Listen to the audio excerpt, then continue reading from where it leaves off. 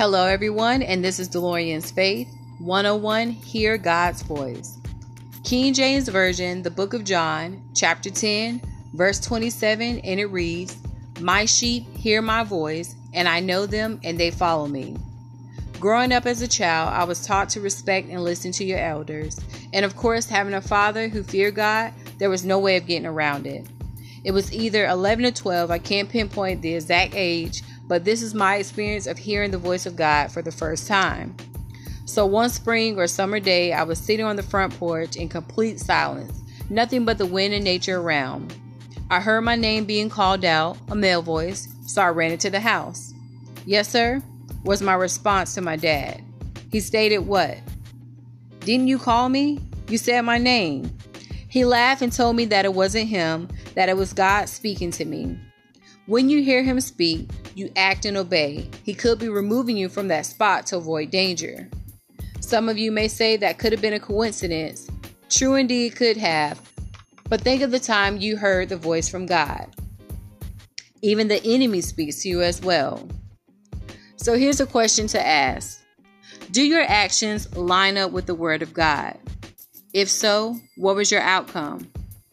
King James Version, the book of Deuteronomy, chapter 13, verse 4, and it reads, "You shall walk after the Lord your God, and fear him, and keep his commandments, and obey his voice, and ye shall serve him, and cleave unto him."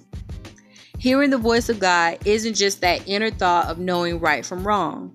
When God speaks, he gives particular instructions on when, how, what, and his timing. As he leads you, you're so far in the demand spirit that as you look around, life has flown by. But all in all, thank you, Lord. He has kept you from harm's way, kept you focused on his task. The enemy never got a glimpse of you because the voice of the Lord kept you moving, dodging, jumping hurdles. Now to you, it was smooth sailing, but of course, maybe you have failed a couple of times. But as you fell, the Lord kept speaking, saying, "Even when you fall, your impact was felt by my love and grace." But those around you, all they could ever see was, "Why don't you just sit still? You're always busy."